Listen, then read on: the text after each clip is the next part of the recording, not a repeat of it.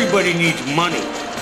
That's why they call it money. The best things in life are free, but you can give them to the birds and bees. I need money. From Fool Global Headquarters, this is Motley Fool Money. Welcome to Motley Fool Money. Thanks for being here. I'm your host, Chris Hill, and joining me in studio this week from Motley Fool Inside Value, Joe Mager, from Motley Fool Asset Management, Tim Hansen, and from Million Dollar Portfolio, Charlie Travers. Good to see you guys. Howdy. Hello. We got a lot going on. We've got retailers hiring. We've got one beverage stock hitting an all-time high. And we've got email piling up in the Fool mailbag. We will get to all of that as well as the stocks on our radar. But we begin with the big macro. On Friday, the Labor Department said the U.S. economy added 114,000 jobs in September. The unemployment rate fell to 7.8%. That's the lowest it's been since January 2009. Tim, I'll start with you. We also saw the numbers for July and August being revised upwards. What do you think of the numbers? Well, I think, first of all, it's unequivocally good that more people are working now than were a few months ago. I think that goes without saying in terms of the economic health of the country. I thought this was an interesting job report, though, for two reasons. The first is that everybody's really excited about 7.8% unemployment. Yeah. If I had told you in 2000 that, in 10 years, 12 years, we'd be amped about 7.8% unemployment. So, expectations have been reset for a time being. So 7.8% is still not great. And then the other thing is that it looked like the biggest gain in jobs came from part-time work. And these are economic part-timers, which means that either the job they found couldn't afford or didn't want to take them on full-time, or they got downsized from a full-time job to a part-time job for lack of work. I think that's interesting just because obviously it's not ideal for people who want to be working full-time to be working part-time. Obviously part-time is better than nothing. But what will be interesting to watch going forward is what category do those part-timers that are now go into? Do they become full-time jobs? If they do, I think that's a great that good sign becomes a great sign. If they continue to be part-time workers or they fall back out of work, that obviously means the economy is not getting the traction that people would like. Charlie, what'd you think? Yeah, I like to look at the big picture here, and I agree with Tim. It is quite positive. If you look back to where we bottomed out in employment in 2009, it has been a slow, steady march upward in the number of people employed in this country. The 2011-2012 data is very consistent. 100,000 plus jobs are added every month. No, that's not robust gangbuster job growth. That's going to get us back down to 5% unemployment rate, but it's surely a lot better than the naysayers are, griping about. Joe? I am for jobs and glad to see the numbers going up. Just that simple. Sure. Also, your man Warren Buffett, who it was July of 2011, made a bet with Peter Orszag from the Obama administration. Buffett said he thought unemployment would be below 8% before Election Day. He won that $1 bet, but he won it. He's a rich man now. He's a rich. Don't spend it all in one place, Warren. But his thesis at the time was largely based on housing. He thought this is going to be tied to housing making a return. Are we seeing that? Are we seeing housing making the kind of return that's really helping to drive the employment numbers? It didn't look like, in terms of industry breakdown of jobs in the report today, there wasn't a clear trend in housing or anywhere, really. I think healthcare probably had the best performance. That said, it's important to remember that this is a survey. It's basically an estimate. As you pointed out, they revise these things in a couple months for the most part. But, in terms of what Buffett was saying and the housing industry, I said on our asset management conference call recently that the things that we can count, not the things we estimate, not the things we sample and survey, but the things we count, the number of building permits being granted, the number of sales growth at Home Depot, for example. These things have been clearly increasing month over month, year over year. And so, eventually that strength is going to show up in GDP. It'll show up in jobs. And it's not always perfect because those are often estimates. They're samples. They're surveys. They're extrapolated. But the things we can count have been getting gradually better. I think that's going in the right direction. Can we talk about just how these numbers are reported for 1 second? Because, as I mentioned, we had revisions upward in July and August. We've had 6 straight months of revisions because earlier this month the Labor Department came out and said, oh, yeah, by the way, here are the numbers, the real numbers from March through June. At some point, does it make sense for the Labor Department just to say, you know what, we're not going to be doing it looking 1 month back. We're going to do it 2 months out, because it seems like they're just constantly revising these numbers. Well, if you're thinking that we should wait until we'll get perfectly reliable numbers from the government, we could be waiting for a long time. I wasn't thinking so much perfectly reliable. It just seems like, let me put it this way. I can't remember the last time a jobs report came out that did not include some sort of revision of the previous month or two. I mean, it's a huge undertaking, right, to figure out not only how many people are working, but whether they're working full-time, whether they're part-time, if they're not working, whether they're doing so voluntarily, whether they've dropped out of the labor. I mean, there's so many categories of things. You're saying I'm being too hard on the You're Labor being Department. a little bit hard on them. But it's also, I think it's partly the media's fault, too. Everybody's focusing today on 7.8% unemployment. And people who want to argue around this number, obviously there are discrepancies about how many people are working. There are discrepancies about how many people may have dropped out of the workforce. That 7.8% could be lower. It could be higher. But I think the important thing to look at with a report like this, that's really a sample or a survey, is the directionality, because the methodology is consistent, and directionally it is going in the right direction. But we're never going to get to a concrete number that won't be revised. But I think just take it in context, look at the directionality of it, and that's your indicator as an investor, and let the politicians argue about what the exact number might be. Sticking with jobs, earlier in the week, Macy's announced it is hiring 80,000 seasonal workers to help during the holiday rush. That is up about 2.5% from last year for Macy's. And Charlie, we also saw Walmart, Nordstrom, Toys R Us, Amazon. They are all also increasing their seasonal hiring over last year. What do you think about that? What does that say to you? Yeah, you're right, Chris. This is a trend I'm seeing across a bunch of retailers, as high as 10% more employees over last year. And these aren't just sales associates on the floor. They are working in call centers for customer service and the distribution centers to fulfill the orders. And to me, it says retail is expecting a stronger holiday season than what they saw last year. I think that's a good sign for the economy. It follows up with what we were just talking about from the jobs report. And you have to understand how important these Q4 numbers are for a retailer. If you look at companies like Kohl's, this is almost half of their profits for the entire year coming out of the Christmas season. Macy's is up to 2/3 of their profits come from the holidays. You don't see that type of extreme swing with companies like Walmart that serve customers year-round and aren't as dependent on holiday spending. But I view this as a very bullish sign for retail as we go into the Christmas season. So if you're thinking from the standpoint of the stocks of these companies, and we'll pull out Walmart from that group for the reason that you just said, but is now the time to sort of add these types of companies to your watch list when you're looking at a Macy's and a Kohl's, expecting that they may have a very profitable next few months? What I would recommend for investors is to gauge the share price around what the market is expecting for the stocks. I think you have to be looking for positive comp store sales in the next quarter and make it on that valuation. Or to have done it a year ago when these stocks were all cheap and expectations were very low. More trouble in Farmville, guys. On Friday, shares of Zynga fell to an all-time low after the online game maker lowered guidance for both the third quarter and the entire fiscal year. How bad is this, Joe? Pretty bad. It's been a terrible year. The valuation for Zynga was ridiculous, and operationally they're not doing well either. Competitively, there are a lot of other people moving in on the Facebook turf and just squeezing for dollars there, and it's hurting them. They're losing eyeballs, and they're shooting themselves in the foot, too. The OMG Pop acquisition was a total disaster. They acquired this company earlier this year and wrote off half the value of it. I've never seen that big a markdown on a company or a write-down in such short order. It just really speaks to the lack of control here. But I will say, for all those question marks, I don't like management, I don't like the business, I don't like the competitive position. 70%. And yet. And yet, 70% of the market cap is in cash right now. And that doesn't mean I think I'm going to run out and buy it, but there are really, really low expectations for the stock at this point. Yeah, I would run so far away from this thing. It's not even fun. Not only because, Joe makes a case for their cash balance, but he also made the case with noting the write-down at OMG Pop that they're perfectly willing to light money on fire. Yeah. And they're grasping at straws to do so. Who knows what they're going to do next year? I suspect that cash pile will diminish faster than the stock price will fall.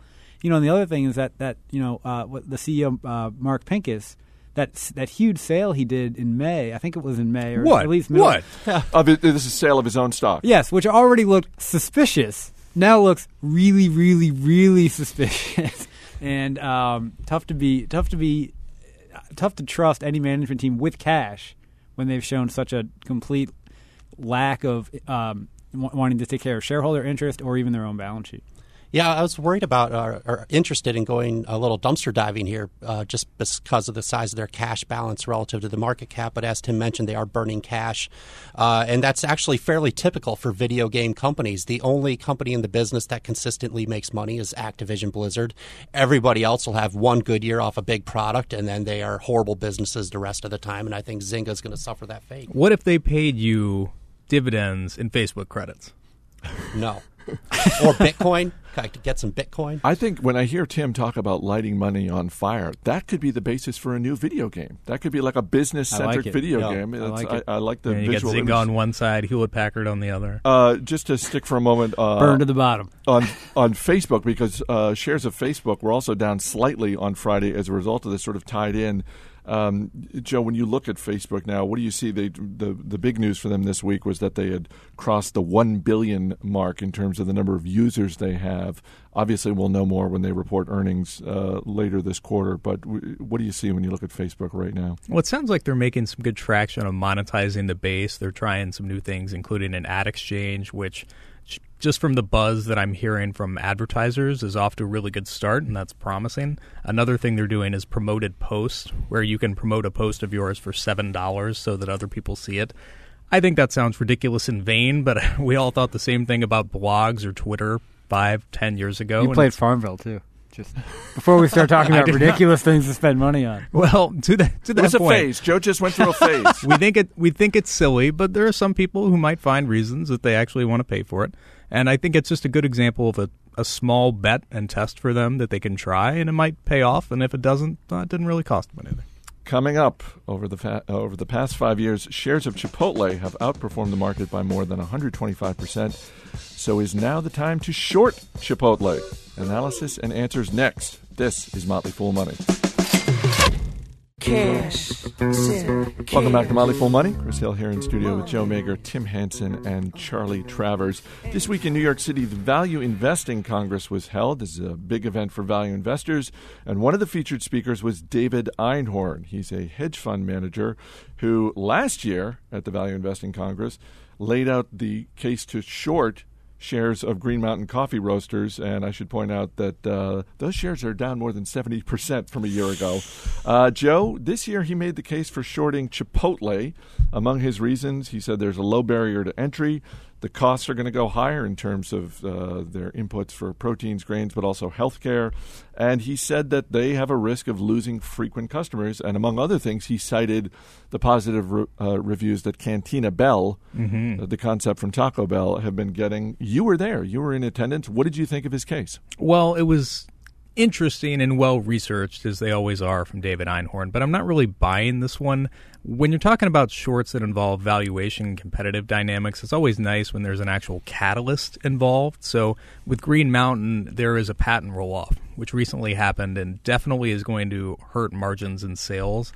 In the case of Cantina Bell versus Chipotle, there's not a clear, discernible point at which they might start losing business. And operationally, Chipotle is still doing very well, and I agree the stock isn't cheap, but there's not something here that I'm excited about going short on when the company's performed so well for so long. Tim, what do you think? Well, he laid out some survey results that he did that showed people appreciated the new Cantina Bell food at the lower price point more so than the Chipotle food. I don't know who he surveyed, because every other data point I've seen from Joe eating the food on video on Fool.com to That's what I was going to say. Joe did it, and yep. To every review, every food critic review, everything I've read, Chipotle wins hands down, generally speaking. And people are also willing to pay. When you ask, like, "Oh, what are you willing to pay for that?" Chipotle generally gets what they charge, whereas Taco Bell, Cantina Bell, people are willing to pay less than what they're going to charge, even though it's a lower price than Chipotle. So I don't really get that case. I don't necessarily think of them as direct competitors, just if you look at where their locations are. How often do you see a Chipotle next to a Taco Bell? Chipotles tend to be downtown. Yep. Taco Bell's by the highway, by the shopping mall. So, nobody's going to walk to the Chipotle and say, oh, I'm going to go walk to the Taco Bell instead. obviously some points about rising proteins. That's going to hit every restaurant. So I mean that's a fair point, but not unique to Chipotle. And then Chipotle, obviously is a more expensive stock in a lot of ways, but it's hard to even justify that it's wildly overvalued. I think working backwards, you need to double their store count, which means to get to about 2,000, and they need to sustain about 4% same-store sales. Now that's really good. It means they'd be a lot of burritos. It means they'd be one of the best restaurant operators out there in the market, but that's what they are right now. So, and they've also got a new concept, that Shop House Asian concept. So they don't necessarily need to have 2,000 Mexican restaurants. They could have 2,000. They could have 1,200 Chipotles and 800 Shop Houses, what have you. But there are a lot of ways to get from A to B there. And so, I agree with you. I don't think it's not the open and shut case that Green Mountain looked like with the patent roll-off and the inventory mismanagement. Yeah, by the way, he talked about Green Mountain some more on this presentation and mentioned that he estimates they make about 8 cents in profit, earnings before operating profit, for the individual K-Cups they sell, and that they've had to cut prices by around 8 cents per K-Cup. So you can do the math on that yourself, but it just gives you a sense of where this model's going. Shares of Constellation Brands hit an all-time high on Friday after earnings came in higher than expected and the company raised guidance. Charlie, the world's largest winemaker appears to be selling a whole lot of wine. Yeah, it's kind of funny how when your business does well, your stock follows. Yeah, amazing. Yeah, so Constellation Brands, they raised their guidance. They're going to earn over $2 a share this year, which is quite good for them. And what they do, in addition to being the largest producer of wine, is they have the crown jewel in their portfolio is Corona. They have the rights through a joint venture, which they are buying out from Modelo, to import and market Corona beer, Negro Modelo, and their whole portfolio in the United States. Corona is the best-selling imported beer in the United States, and it's doing very well for them. But I think if you look across the rest of their portfolio, it is not that attractive, certainly not compared to industry giant Diageo. Yep. But what they're good at is selling, the inexpensive wine and Corona. You can always email us. radio@fool.com is the way to get in touch with us. Guys, email from Allison Rubin in New York City. She writes, as a 25-year-old investor, I feel like there's very little stock advice for buy and hold and hold and hold for 20, 30, 40 years. I'd love to get a little more insight from you on long-term investments. We got about a minute and a half left. Joe? You mean other than the rest of the show? Other than the great insight that she's getting from listening to Motley Fool Money. Any thoughts? I mean, she's clearly thinking decades out. What advice do you have for her? Well, I suppose in terms of resources, I think Fool.com is a great place. We have a lot of great free content on the site that is readily available, easy to understand. I think 13 Steps to Investing Foolishly is a great way to start. It's exactly what it sounds like, and it's very long-term oriented, and I recommend anyone who's new to investing to give those a try. Tim? Yeah, congratulations to her for getting started so early. Yeah, First that's of all, great. That's great. In some ways, maybe she should stop listening to the show. She's got so much time; she doesn't need to worry about the news. Just internalize it and keep adding money on a regular basis, and you'll probably come out really, really happy on the other side. So in that vein, we don't want you to stop listening to the show. So I would make sure that instead of reading about what's happening in the market, you read about what's happening at companies. And just making that subtle differentiation, I think, will make sure it gets you on the right path to thinking about business-focused long-term investing. Charlie? I'm going to make a shameless plug for our stock advisor service. I mean, this is a 10-year-old service that's crushing the market based on buying and holding great companies for the long run. I mean, I'm not a shameless plug kind of guy, but it's appropriate in this instance. Yep. We'll wrap it up there. Guys, we'll see you a little bit later in the show. Up next, is there a dividend bubble in the investing world? Two of our top writers battle it out. Stay right here. This is Motley Fool Money. Maybe what I couldn't do with plenty of money and you. Welcome back to Motley Fool Money. I'm Chris Hill. Joining me in studio now, we've got two of our most prolific writers for Fool.com, Morgan Housel and Matt Koppenhefer. Guys, good to see you. Thanks for being here. Good to be here. Thanks for having us, I should say. It's great to see you because, Morgan, we talked about this last time. You've lived in Seattle for so long. You just moved across the country. And Matt, after years in Las Vegas, you're moving here. I went broke. What can I say? I prefer to think that it's more like The Godfather. It's like just when you thought you were out, we just pulled you back in. An offer I couldn't refuse. Let's talk about some of the stuff you guys have been writing about, and I want to start with an issue that you guys seem to be in pretty significant disagreement about, and this is the whole notion of the dividend bubble. And Morgan, we've talked about this before. Yep. But Matt, you just wrote something recently where you basically said, no, there's no dividend bubble.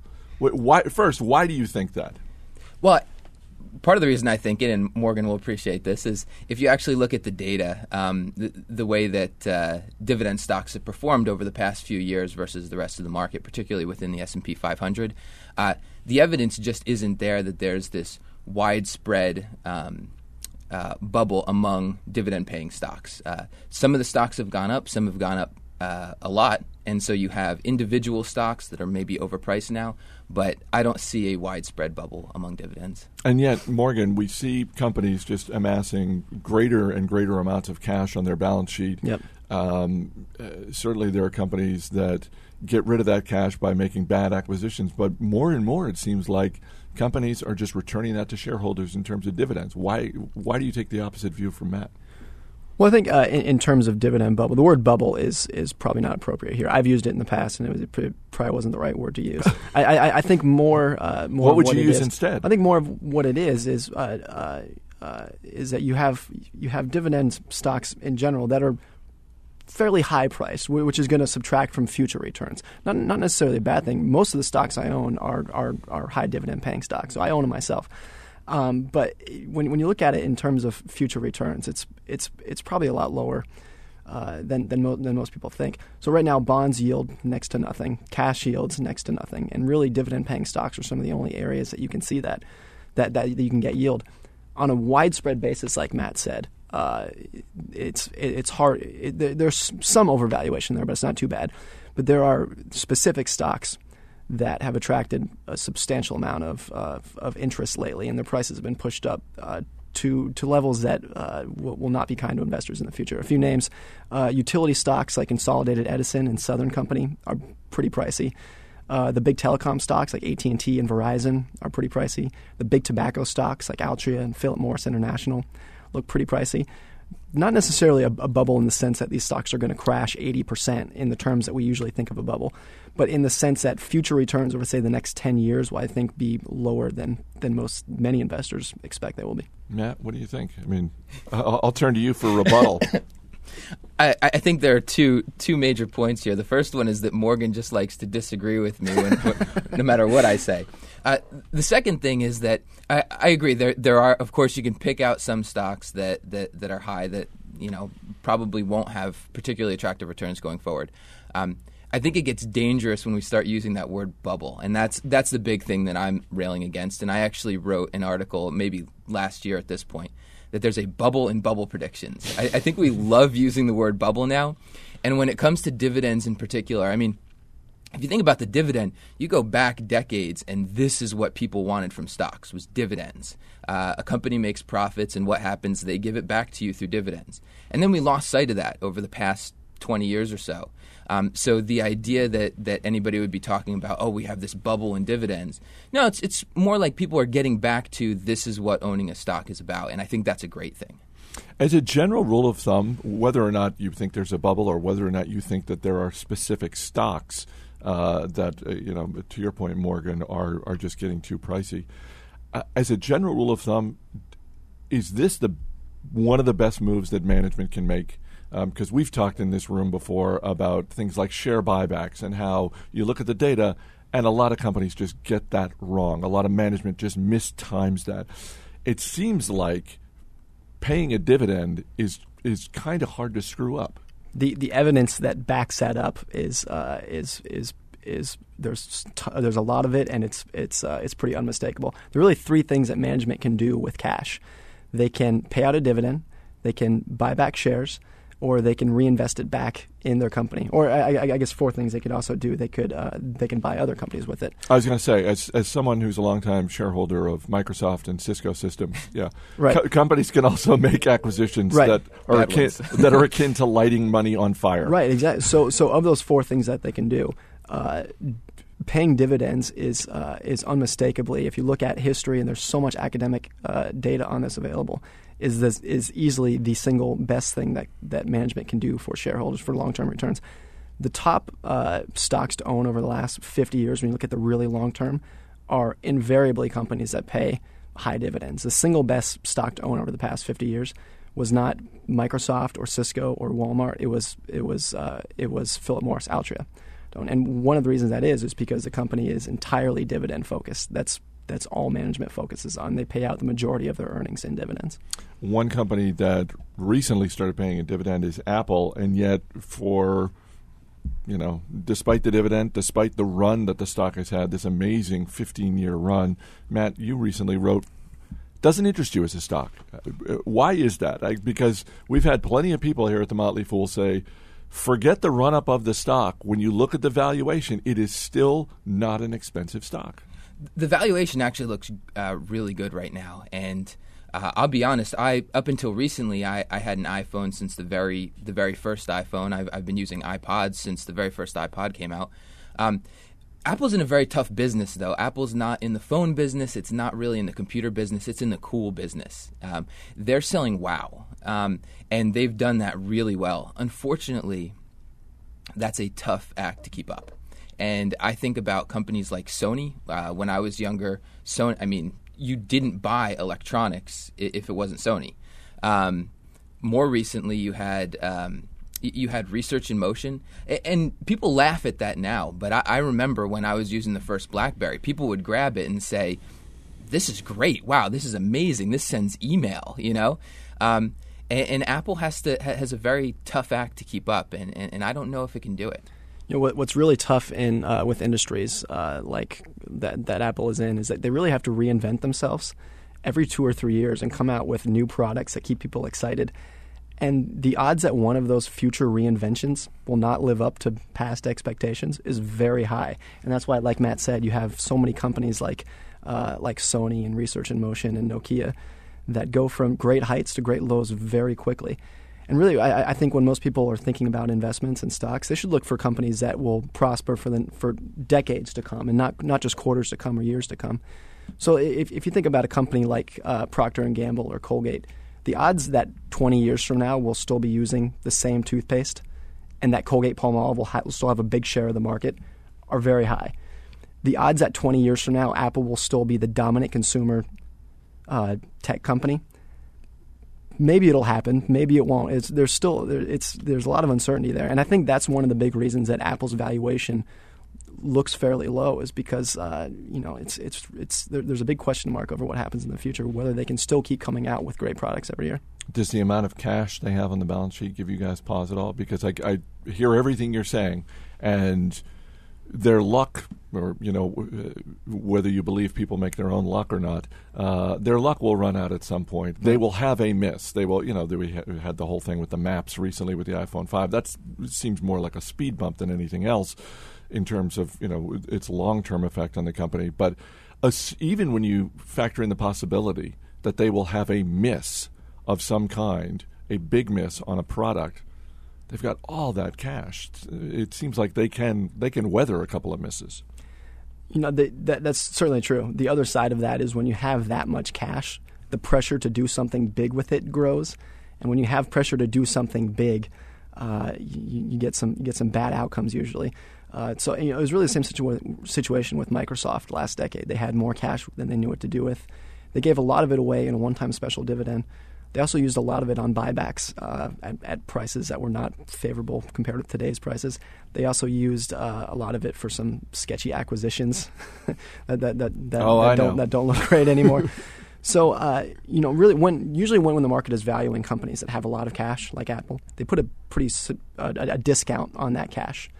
Reason being is because the history of companies blowing cash on bad acquisitions and bad buybacks is pretty high. So. Transformative is the word to look out for there. When companies start to struggle and they have a lot of cash, you will hear that they're doing a transformative acquisition, and usually that means a large acquisition that they haven't really worried about valuation on.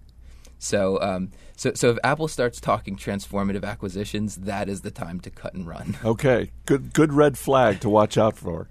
Just in the couple of minutes we have left, we're coming up on earnings season. What are you guys watching, whether it's a company, an industry, a trend? What are you watching heading into this last earnings season of 2012? I'll tell you what, I'm actually really interested to see the continued progress that Bank of America makes.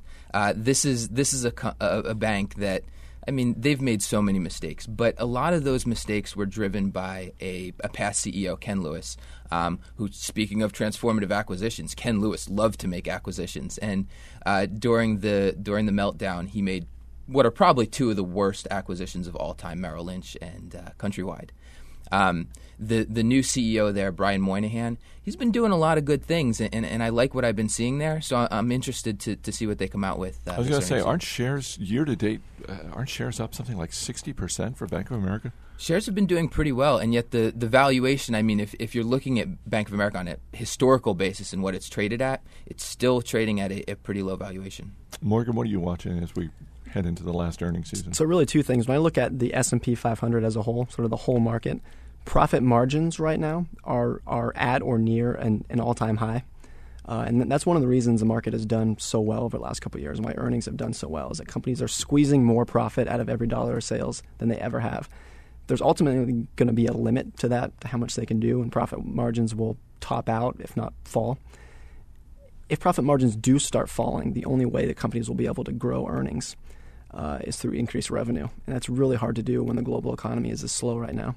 So that's one thing I'm looking at. The other thing I'm looking at right now is earnings in the housing industry. There's a pretty clear bottoming and comeback that's going on in the housing industry. And a lot of home builder stocks, a lot of housing stocks that have just been pitiful over the past 5 years are really starting to make a strong comeback. So that's the other thing I'm keeping an eye on. In terms of the home builders, any in particular that you're keeping your eye on, or just the whole group? It's really hard to pick a good home builder. There are a few good names that are well managed. I tend to look at it as a basket of home builders. All right. Coming up, we'll give you an inside look at the stocks on our radar. You're listening to Motley Fool Money. As always, people on the program may have interest in the stocks they talk about, and the Motley Fool may have formal recommendations for or against, so don't buy or sell stocks based solely on what you hear. I'm Chris Hale. Joining me in studio once again, Joe Mager, Tim Hansen, and Charlie Travers.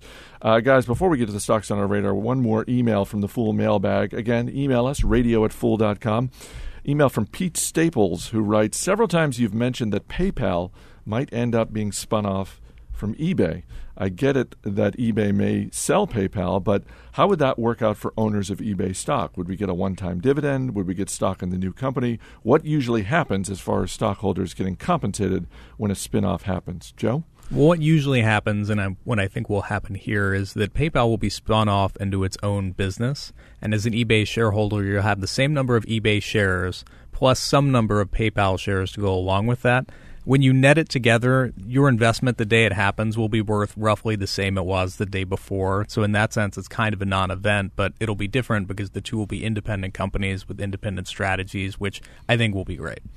He goes on to write, with eBay getting much of its income from PayPal, wouldn't my eBay stock be worth less after a spinoff? That's a Yes. question. So proportionally, the value of your eBay shares will fall by the amount of the PayPal shares. But as far as the eBay business itself goes, I think it's doing very well. They just posted their best growth quarter since 2006, and it's something I'd be happy to hold on to. Is that something, because you watch eBay pretty closely, is that something you're rooting for? Are you rooting for that PayPal spinoff? I am, yeah. I think it'll unlock a lot of value, and I think it'll do better as an independent company. All right, we will get to the stocks on our radar, and we will bring in our man Steve Broido from the other side of the glass with a question for each one of you. And you can fire one back at him, because you know what? I will. We've got Wow. Charlie's good. I've been waiting for this day, Chris. By all means, fire away. My company is Next Stage Medical, ticker is NXTM. It's a small medical device company. They are a disruptive force in the large kidney dialysis market. There's been a 40-year paradigm in the United States of patients who need dialysis of having to go to a dialysis center 3 times a week for their treatment for 4 hours. It's very inconvenient. What Next Stage has built is a dialysis machine that can be used in the home, and a lot of the clinical data is showing that patients just have better results of doing it in their living room than actually having to travel to a center, and the stock's done very well. Steve, question for Charlie? Is this the kind of company where a patent or two may make the difference between massive success and massive failure? That's fair to ask in the medical industry, and what they are doing is investing a lot of money in R&D to keep building new and better machines. Question for Steve? Steve, I'd like to know how you think about diversification for the average investor, how many stocks people should own, and like a small growth stock like Next Stage, should people own this alongside more secure companies? Well, personally, I'm very diversified, and I think that diversification can happen at many different levels. I think you can be diversified just holding an S&P index fund, which is what I do in our 401k here. I just split it up into a couple different of the mutual funds there in my Roth IRA. I have some NASDAQ index funds and some S&P 500 shares, the spiders, and I think I'm diversified in that way, and I also own some individual stocks. Bet you didn't see that coming. No. Great answer. Pretty good answer. Steve's just constantly rolling. Steve's the high roller in terms of stock investing. Tim, what's your stock? I've been spending some quality time recently with FedEx, which is probably a company. Have you? Yeah, me and FedEx. What have you and FedEx been I up thought to? about going down to visit FedEx for Investor Day in Memphis. No, so FedEx has sold off recently on some news that they're not seeing packaging shipping volumes as high as they were expecting. They've also got a couple question marks hanging over the company right now, including sort of some lawsuits related to their non-unionization of their workforce, and also there's a looming USPS contract that they have that comes up for renegotiation or renewal soon. So those are some questions, but on the good side, it looks like their FedEx Ground division is being really profitable and obviously is growing along with online commerce. And the big question with FedEx is their express segment. The freight and shipping that they do between Asia and the United States is down, and it looks like that's been transitioned into the sort of we don't really care when it gets there market, which is obviously a lower margin. Yeah. And the question is, and companies are obviously doing that to save money. So the question becomes, as the economy improves, do they go back to wanting to get it there really quickly, or have they optimized their supply chain to be okay with? We're okay what gets there when it gets there. I don't have the answer to that, but that's why I've just been spending some time with the company, but it's certainly on my radar. And the ticker? FDX. Steve? My question is more around FedEx's logo. I've pulled it up here Sure. for you guys. Did you all realize there's an arrow in this FedEx logo, or am I the only idiot in the whole world that never saw the arrow? Do you guys see the arrow? Yeah, between the E and the X. I never saw it. Right there. Never saw it. Bam. There's a great, there's a great website. This is not great for radio, but I just if you look at the FedEx logo, there's a little arrow between the E and the X, and for years I never saw it. Someone pointed it out, and It's like Never the saw it till Amazon just now. smile from A to Z. A lot of people don't see Well, there's that. a fun website, Demilked, which does all sorts of sort of graphic advertising art, and they've got a whole collection of like hidden messages and logos that are really neat. Question for Steve? How you been, Steve? I haven't seen you in a while. I'm doing great. How's your Bank of America stock? I think I may have sold off my BAC because it was trailing. But I'm not sure that thankfully, that part of a sounded larger diversification strategy. That is true, Yes. but I'm doing great. Thank you. Good. Joe, we got about a minute left. What's your stock? Okay, MSCI. They are the owner of a number of indices that you probably recognize just from the name, but also portfolio analytics and risk management tools. The stock got drubbed by 30% on Tuesday when they lost Vanguard as a client. It's obviously a black eye and a loss of business, but I think it was a little dramatic and overdone. And the ticker? MSCI. Makes it nice and simple. Steve? What makes an MSCI go up? At this point, I think just realizing that the business isn't going to implode. Also, my question for you, who are you to judge?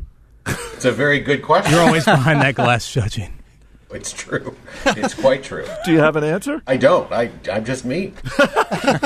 We'll wrap it up there. Joe Mager, Tim Hansen, Charlie Travers. Guys, thanks for being here. Thank you, Chris. Thanks to our guests this week, Morgan Housel and Matt Koppenheffer. You can read their stuff on Fool.com. That is it for this edition of Motley Fool Money. Our engineer is the judging Steve Broido. Our producer is the amiable Matt Greer. I'm Chris Hill. Thanks for listening. We will see you next week.